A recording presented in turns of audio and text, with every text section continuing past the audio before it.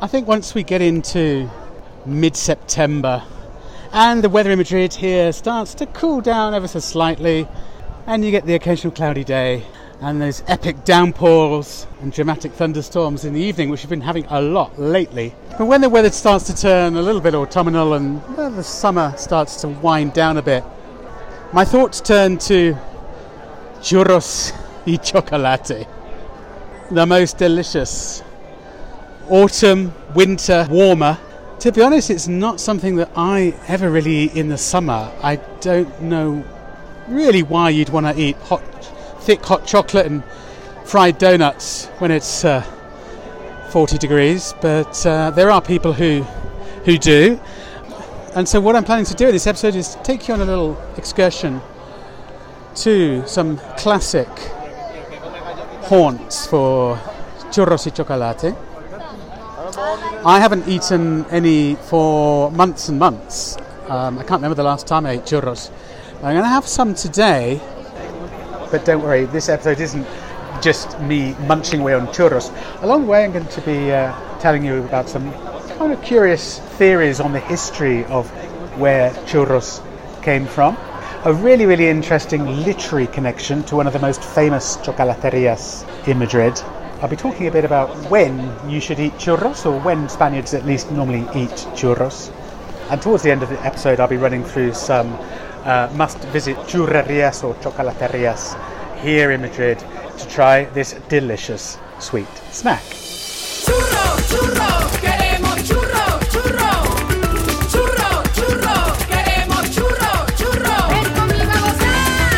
Aquí te pon, aquí te pon.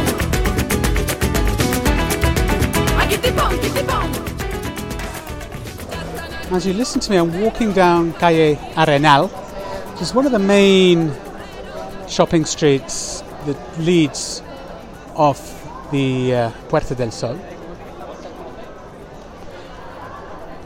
And as you wander down this avenue, just in the distance you see the opera house, the Teatro Real, I should say, the grey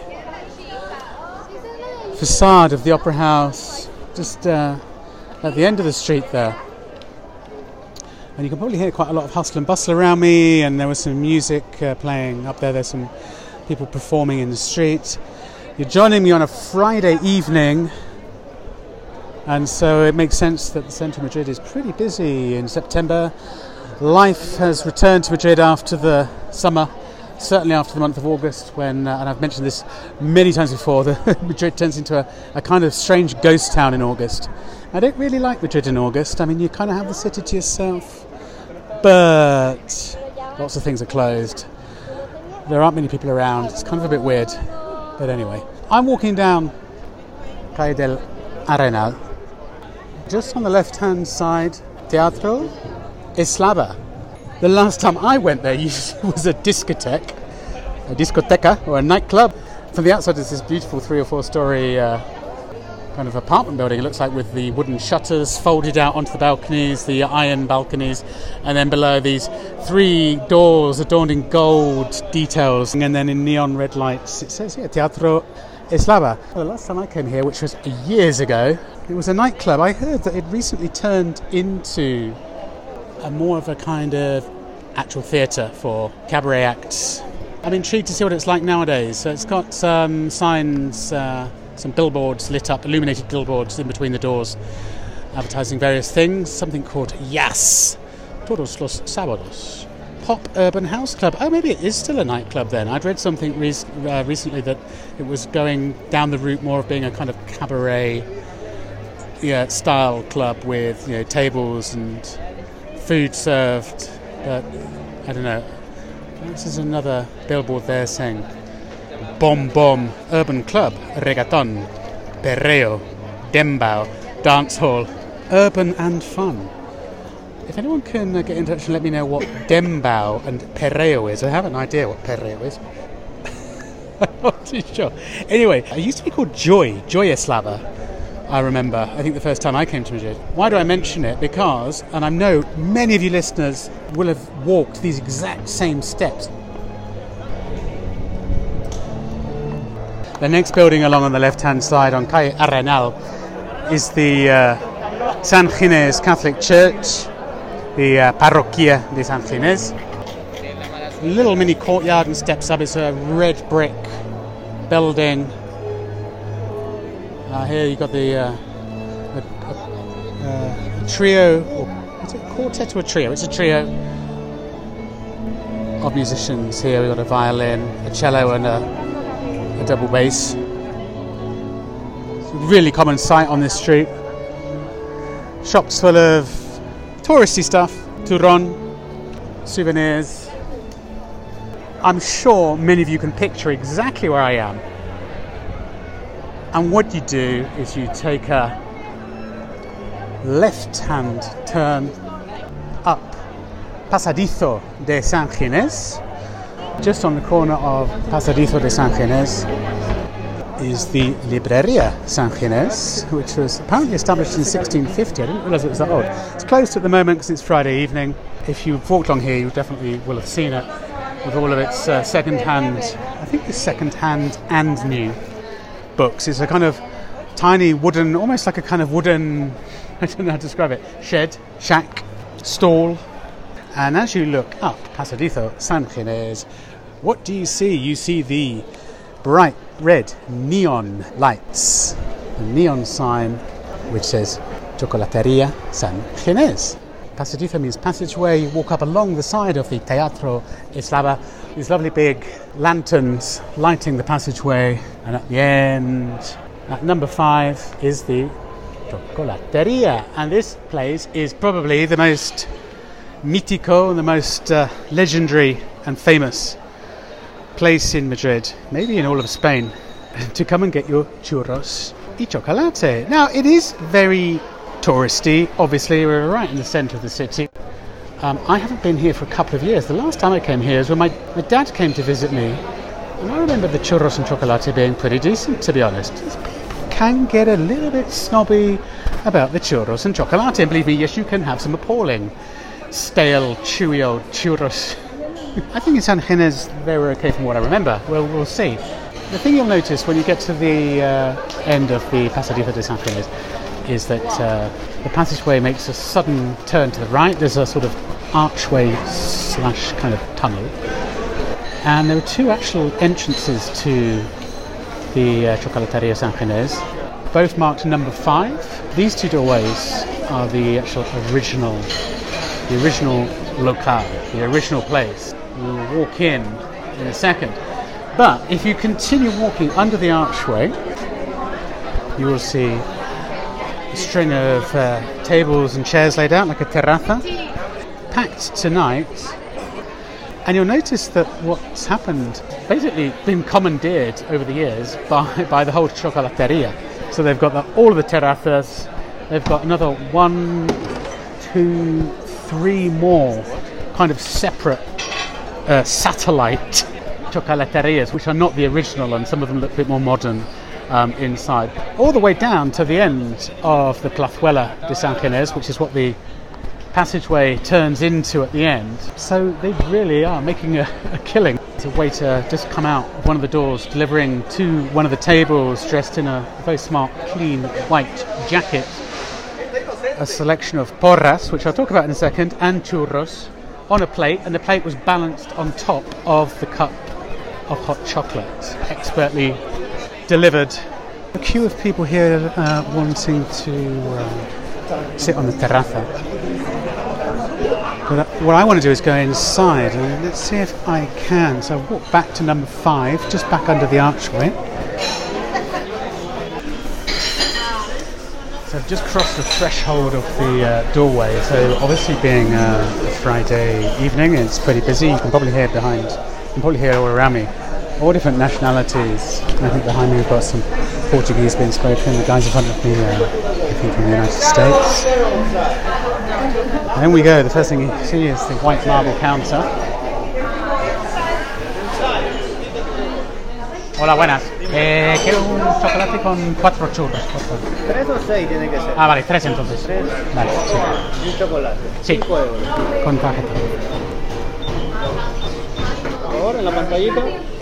Ahí, que a veces coge un lado, otro. ¿Quieres para tomar aquí o para llevar? Aquí. Vale, esperamos ahí a mi compañero o fuera también. Vale, gracias. Sí, yo estaré feliz en cualquier sitio ahí. No, por eso, una persona toma asiento ahí, por favor. Vale.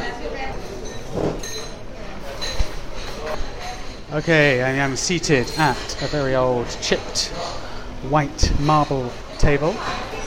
So, €5 for a hot chocolate and 3 churros. So apparently how it works here is that you can either order 3 or 6 churros to go with your chocolate, or you can order 4 churros, I think, and 1 porra, which is the big fat kind of club-sized version. Muchas gracias. He's just brought it over to me. It looks great on this marble table. So that's how it works. It's kind of fixed here. But you will find in your usual kind of neighborhood churrerías that you can order however many churros you want with your chocolate. So the decor is quite interesting. It's this dark green walls and mirrors. There are lots of mirrors. In fact, basically the whole interior of this dining room is lined with mirrors above the green kind of leatherette seating, and then you have a selection of white marble tables dotted around with the black bent wood chairs. The thing that's most interesting is that there are photographs absolutely everywhere. Like in between the mirrors and the seats and the marble tiles and the ornate gold sconces, all around there are photos of famous people, celebrities who have sampled the churros and chocolate here. Just trying to, I say famous, just trying to spot someone that I actually know. Oh, there's Tina Turner. There you go. Someone that I do know. Mostly Spanish celebrities. Príncipes de Asturias. There's Naomi Campbell. Any Spanish celebrities which I actually know of. This is the thing when you live in Spain. It takes you quite a long time to get to know, celebrities which were famous, 30 or 40 years ago. I'm not really an expert on it. So I've got my 3 churros here, €5. I'm going to try a bite of the churro. Pretty good. Crispy on the outside, chewy on the inside. So I'm going to dip it in the chocolate now. This is what I like, is a contrast between the saltiness of the churro and the sweetness of the chocolate. Let's have a dunk. In it goes. Tastes great. The chocolate's not too sweet. You guys who are listening who've never tried churros and chocolate before, the chocolate it's a hot chocolate. It's a cup, like a coffee cup, a small coffee cup of hot chocolate. It's not like your hot chocolate that you may know from wherever you're from, or certainly that I know from back home in the UK, which is very thin and kind of watery almost, like milk. This is like custard. This is like chocolate custard. It's incredibly thick. It always has like a kind of custardy flavour to it. You could almost stand your spoon up in it. And if you leave it for, a couple of minutes, it develops that kind of skin on the top. The churros are about, 10 centimetres long. They've got the thin ridges along them. And this is quite a nice, relaxing atmosphere, actually. You can hear the clatter of the cups and saucers. All of the staff are immaculately dressed in their sort of crisp white jackets and black trousers. This place actually opened as a chocolateria in 1894. It's got 1894 written in gold letters above the doorway.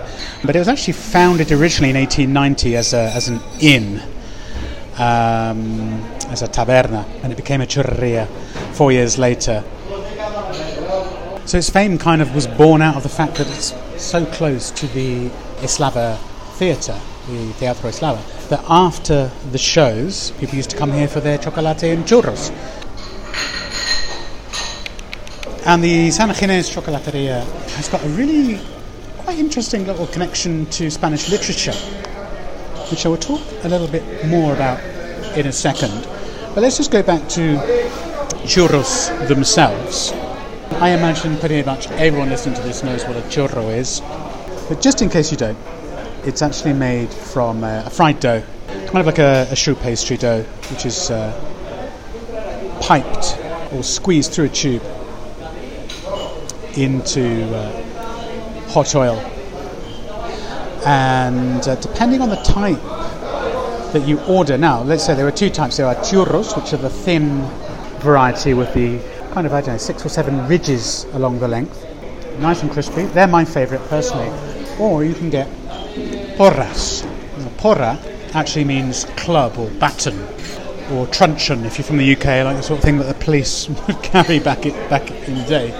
Porras are much fatter, much bigger. I mean, some of them are ginormous. Some of them are sort of big as your forearm and barely fit in the cup to dip. I'm not a fan because in my experience in the past, maybe I just had bad porras, because they're fatter, they tend to soak up a lot more oil, so they can be quite a bit more oily.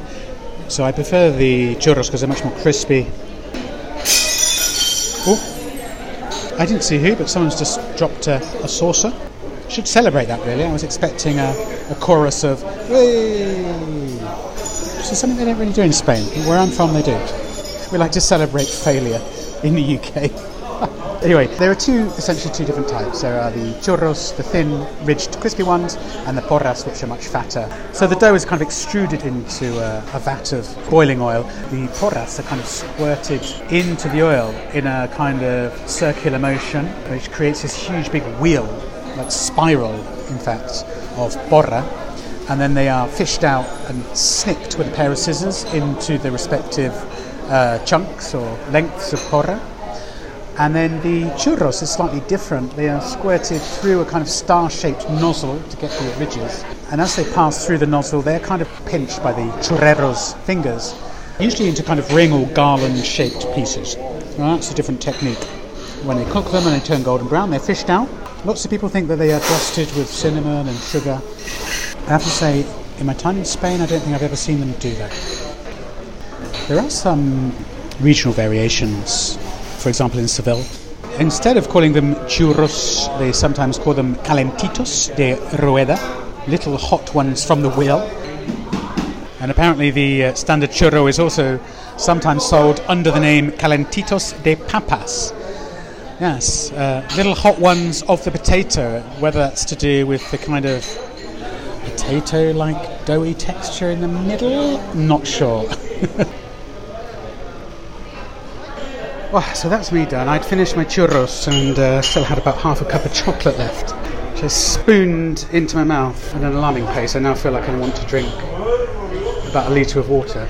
I'm just heading downstairs, down this beautiful cream and green marbles tiled staircase with the brass handrails that brings you down into the basement of San Ginés at number 5. And this place isn't really publicised at all, but you come down and it's reminiscent of a train carriage. This long, narrow room with a curved ceiling, 2 beautiful big lanterns hanging, and then tables and booths, green wooden booths, and mirrors down each side.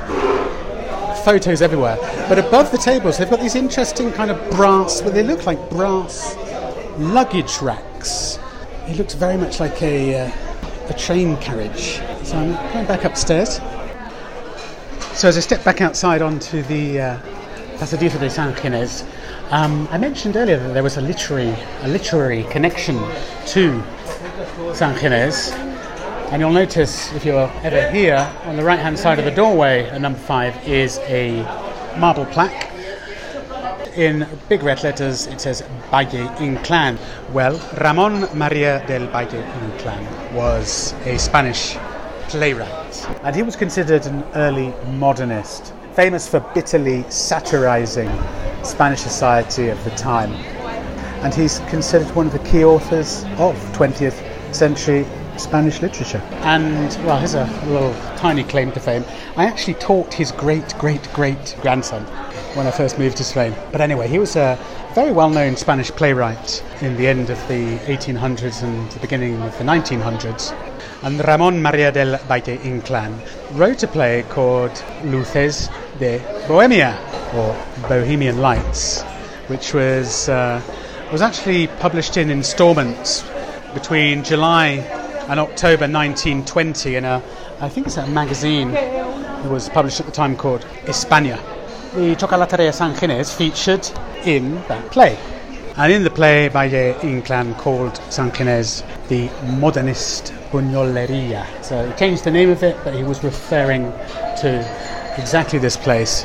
And the protagonist of said play was a character called Máximo Estrella. Let me just read a little excerpt from Luces de Bohemia. And it talks of two characters, Máximo Estrella and Don Latino de Hispales.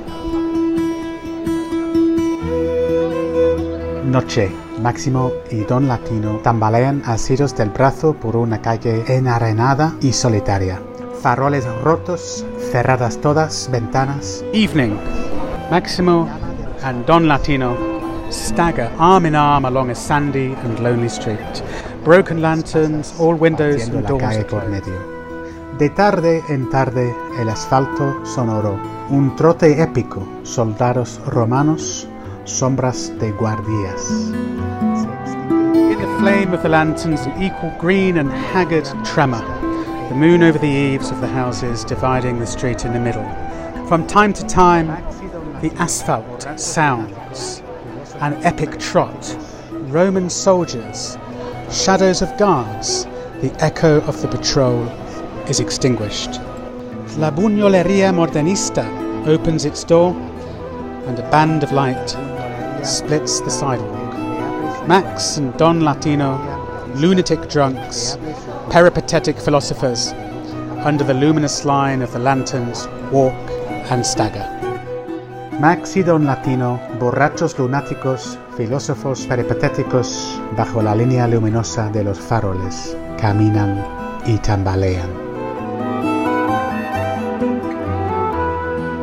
And you can just imagine them staggering up this passageway to San Ginés Chocolateria, which, as Valle Inclán called it in his play, the Buñolería Modernista. So the argumento, the storyline or the plot, narrates the last hours of the life of Max Estrella, who's described as a hyperbolic Andalusian poet of odes and madrigals, who is already old and miserable and blind, although at some point has enjoyed some recognition for his literary work. And on his pilgrimage through a dark, murky, marginal and sordid Madrid, he's accompanied by his sidekick, Don Latino de Hispales. The play becomes a tragic and grotesque parable of the impossibility of living in a deformed, unjust and oppressive country such as Spain in 1920. Degraded, inconsiderate of the common people, and full of corruption. No, not much has changed then. This outlook that Valle Inclán, the author, gave to these characters perfectly illustrates, in fact, what became a new theatrical genre created by Valle Inclán called esperpento. Esperpento means grotesque or a monstrosity. In fact, it can be used in Spanish to describe, a really ugly building, for example. You might translate it as eyesore, for example. And apparently on the last Saturday of every March, here in the San Ginés Chocolateria, they hold a special night of readings and performances from the play Luces de Bohemia. I actually think the basement where I was just talking to you from also hosted various kind of literary readings and political debates.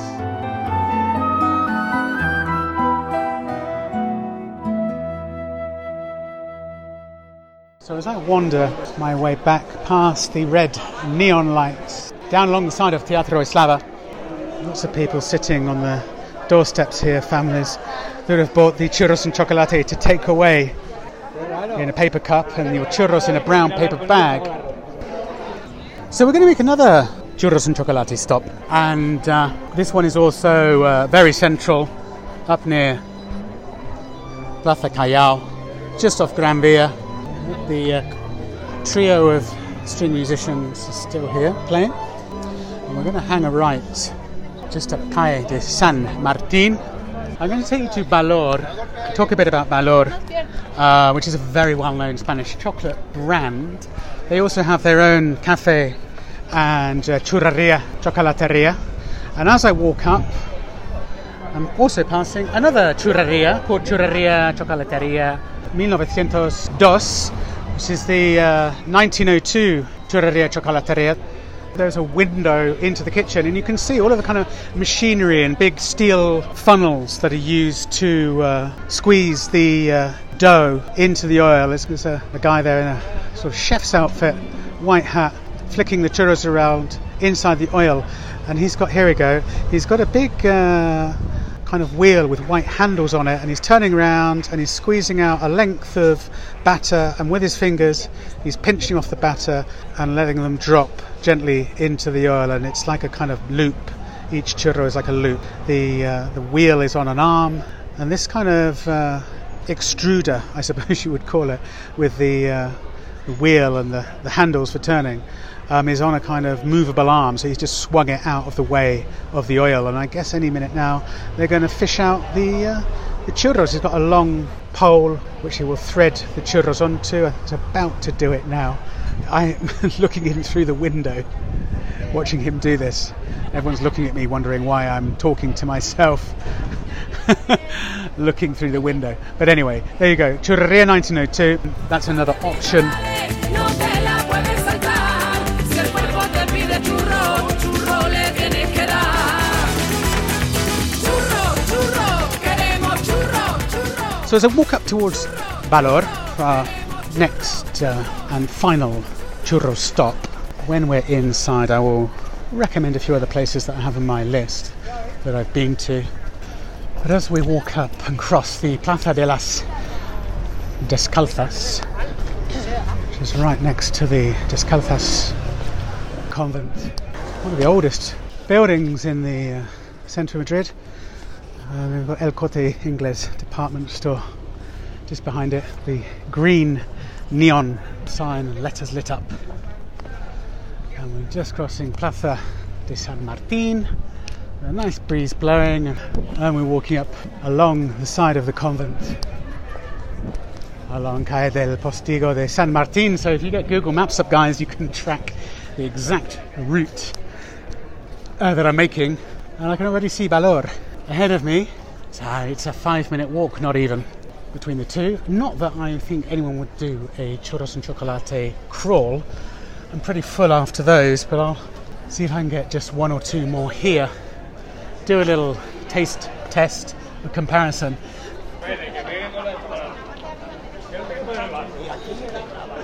Valor also has a very large terraza, actually, or you can sit inside.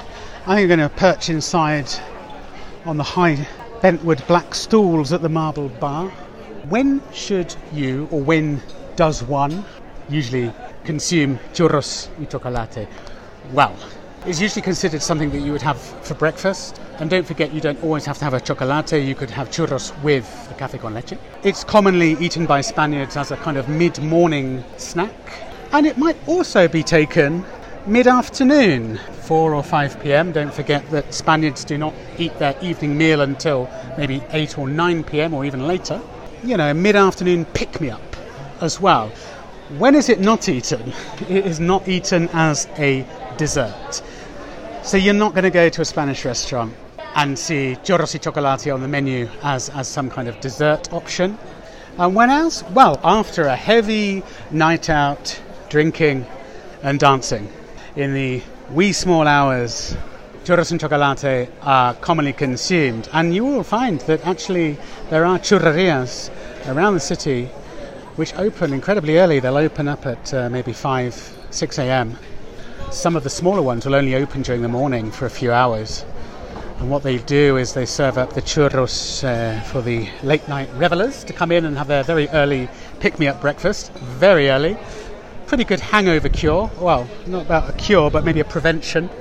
And they will also, these small churrerias, will deliver churros and chocolate to local bars, local cafes, and even local businesses. And if you live in Madrid, you'll know after a while where these churrerias are to make your incredibly late or incredibly early, depending how you look at it, stop off to grab them to take home. These small churrerias are usually only for takeaway. In fact, where I used to live in La Latina, when I first moved here on Calle Santa Ana, there is the churreria Santa Ana, which for years I thought was closed because I was rarely up and about at 4 or 5 a.m. It was right opposite the building where I lived, and it was always shuttered, and I thought, oh, what a shame that churreria place is closed down then. It's never open. Until one night when I'd stayed out ridiculously late till, I don't know, 5 or 6 a.m. I made my way home, and lo and behold, the shutter was up, there was activity inside, the lights were on, and it was open, and I went in and ordered a brown paper bag of churros and a little polystyrene cup of chocolate. Where I come from in the UK, people usually eat a kebab or some chips and cheese as their kind of drunken sustenance. Here it's more churros and chocolate. That's very common, and for me there's something quite romantic about sitting down on a doorstep on your way home with your brown paper bag of churros and sharing them, taking turns to dunk them, taking turns to mojar el churro in your little cup of chocolate. Mojar el churro, incidentally, and I said that deliberately, actually has another meaning in Spanish. Mojar el churro literally means to soak or make wet your churro, but actually in Spanish it's the Spanish equivalent of having sex, and I suppose in English we might say to dip your wick. So there you go, a little churro and chocolate innuendo for you. Right, I'm at Valor. I'm going to head in. There is no one inside. I think this place closes at midnight. Here we go. There are 4 girls sitting on a table. I'm the only one sitting at the bar, perched up on a high stool. One of the waitresses just walked out of the kitchen. Here we've got, again, a sort of glassed-off kitchen. You can see into it, with glass windows. All of the kind of apparatus for preparing the churros, so they, you know they are prepared fresh here. It's a nice open space. I quite like Valor. And I just picked up the menu here. I think a chocolate is €3.30 if you take it at the bar, and then a media ración de churros, which includes 2 pieces, is €1.80. So we're looking at, again, what, €4.30, €5.10. Over in the corner there is a little counter actually which says bomboneria. It's like the sweet counter, the sweetie counter. Hola, buenas. Un chocolate con 2 churros, por favor.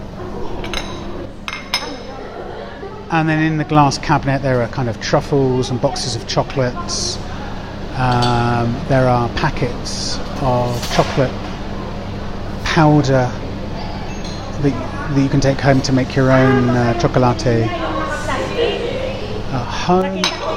And then behind the counter on the shelves are dozens and dozens of different types of Valor. Gracias. ¿2 unidades? 2 unidades, por favor, sí. Lots and lots of different chocolate bars then. Gracias. They do a range of chocolate bars and sweets. They've got chocolates with fillings, they've got ganache, they've got turron, praline, cinnamon chocolates. Yeah, these are delicious. These bonbon de higo. Wow, they are super expensive, but they're super delicious. They're chocolate-covered figs. Absolute heaven.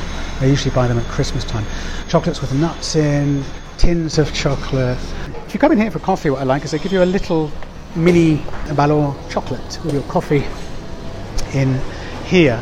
And the company actually originated in Alicante. It was founded by Valeriano López Lloret, and he came from a farming family, and he founded the artisanal chocolate production alongside the family farm. That was taken over by his son Vicente López Soler in 1881. It gradually expanded to the surrounding towns in Alicante, and I think eventually the family bought a factory in the town of Villajoyosa in 1964 to meet the demand, and now it's sold all over Spain and I think lots of parts of the world. I don't remember ever seeing it in the UK, but I think in Latin America you can get it. It's most famous for its chocolate puro, pure chocolate, which has become a sort of emblem of the brand. So there you go. So just before I round off, let's have a look at a little bit of the slightly curious and unconfirmed history behind churros. One theory suggests that the idea of churros was brought to Europe from China by Portuguese merchants and sailors as they sailed to the Orient and returned from the Ming Dynasty, bringing with them this new culinary technique which included their own version of the Chinese dough yu tiao. The other theory is, and I prefer this one, I think this is great, is that the churro was made by Spanish shepherds as a substitute for fresh baked goods. Churro paste was easy to make and fry in an open fire in the mountains where they were herding their sheep. And there's actually a breed of sheep called the Navajo churro. It's a breed of domestic sheep originating from another breed called the churra. The churra is an Iberian breed of sheep, and the word churra simply means coarse-wooled sheep. And this breed of sheep originates in the Duero Valley up in the autonomous community of Castile Leon. Who knows? My 2 churros have been delivered while I've been rambling on, and my chocolate's here as well. It's just kind of developed a skin on it. Okay, churros are much softer here. These churros are interesting because they haven't got any of the ridges. They're like completely smooth on the outside. They haven't got that kind of star-shaped effect. Also not as crispy, more doughy, more bread-like. They're not bad. I kind of like the contrast to the ones from San Ginés. The chocolate, I'm going to get in here with my spoon. The chocolate tastes different to the chocolate at San Ginés, but I can't quite put my finger on it. It's got less of a kind of custardy taste. It tastes slightly more milky. It's got more of a milkiness to the taste. But it's still good. The only thing I don't like as much are the churros, but, they are perfectly palatable and pretty delicious. And definitely hit the spot. Now, in terms of churrerias, you can find them everywhere in Spain, and you'll also find churros and chocolate in your kind of average cafe bar in every town. I'll probably have them delivered by a local churreria. Varying qualities. I think the thing to kind of be mindful of is, go somewhere where they're freshly made or freshly fried, so they're nice and crispy and hot and not been left out to kind of dry out. In some cases that means going early in the morning. Also keep your eyes open for the street stalls. There are lots of churreria street kind of vendors as well, with these kind of stands all over Spain. I've seen them. That's another good option. In terms of locations in Madrid that I wanted to mention, another one called Chocolat, which is much smaller, is younger. It's actually in the Huertas neighbourhood on Calle de Santa Maria. It's got a nice, cosy, intimate, friendly atmosphere. The chocolate there, I would say, is kind of darker, not as sweet. The other one is the Antigua Churreria, which opened in 1913. That one is up in the north of the city, in the Salamanca neighbourhood, not far from the Metro Lista. I think it's on Calle del Conde de Peñalver. And I must give a special mention out to Churreria Camus, quite close to where I used to live, down in the south of the city near Atocha Station in the Delicias neighbourhood, which is a very old-school fábrica de churros y patatas, and they do monster porras there, really, really big ones, and it's one of those churrerias which opens super early, 5 a.m. every day of the week except Sunday, and shuts at 11 a.m. Perfect after a long, late Madrid night out on the tiles. So as I dunk my final chunk of churro for today, or probably for at least a couple of weeks, I'm a bit churroed and chocolated out, to be honest. I will round off this episode of the When in Spain podcast in an echoey and empty Valor. I suppose most people at this time of night are eating their evening meal or having a beer or a glass of wine and not eating churros and chocolate like me. But I will round off this episode there, and I'd just like to say before I go, a big thank you to all the When in Spain patrons who have continued to sign up, even though I've been on a kind of hiatus whilst adapting to life as a dad. And also I'd like to say a big thank you to those who have decided to come back and sign up again as patrons now that I'm back producing some episodes. If you're new to the podcast, do go and check out When in Spain on Instagram, on social media, to see photos that I post of the places I visit in these episodes. So if you'd like to put some pictures to the sounds and descriptions, head over to When in Spain on Instagram, and the handle is at When in Spain #1. And with that, I shall bid you hasta luego from a very quiet chocolateria on a Friday evening in the centre of Madrid. Para bailar, para reír, para cantar. Churro! Without the ones like you, who work tirelessly to keep things running, everything would suddenly stop. Hospitals, factories, schools, and power plants, they all depend on you. No matter the weather, emergency, or time of day, you're the ones who get it done. At Grainger, we're here for you with professional-grade industrial supplies. Count on real-time product availability and fast delivery. Call, click Grainger.com, or just stop by. Grainger, for the ones who get it done.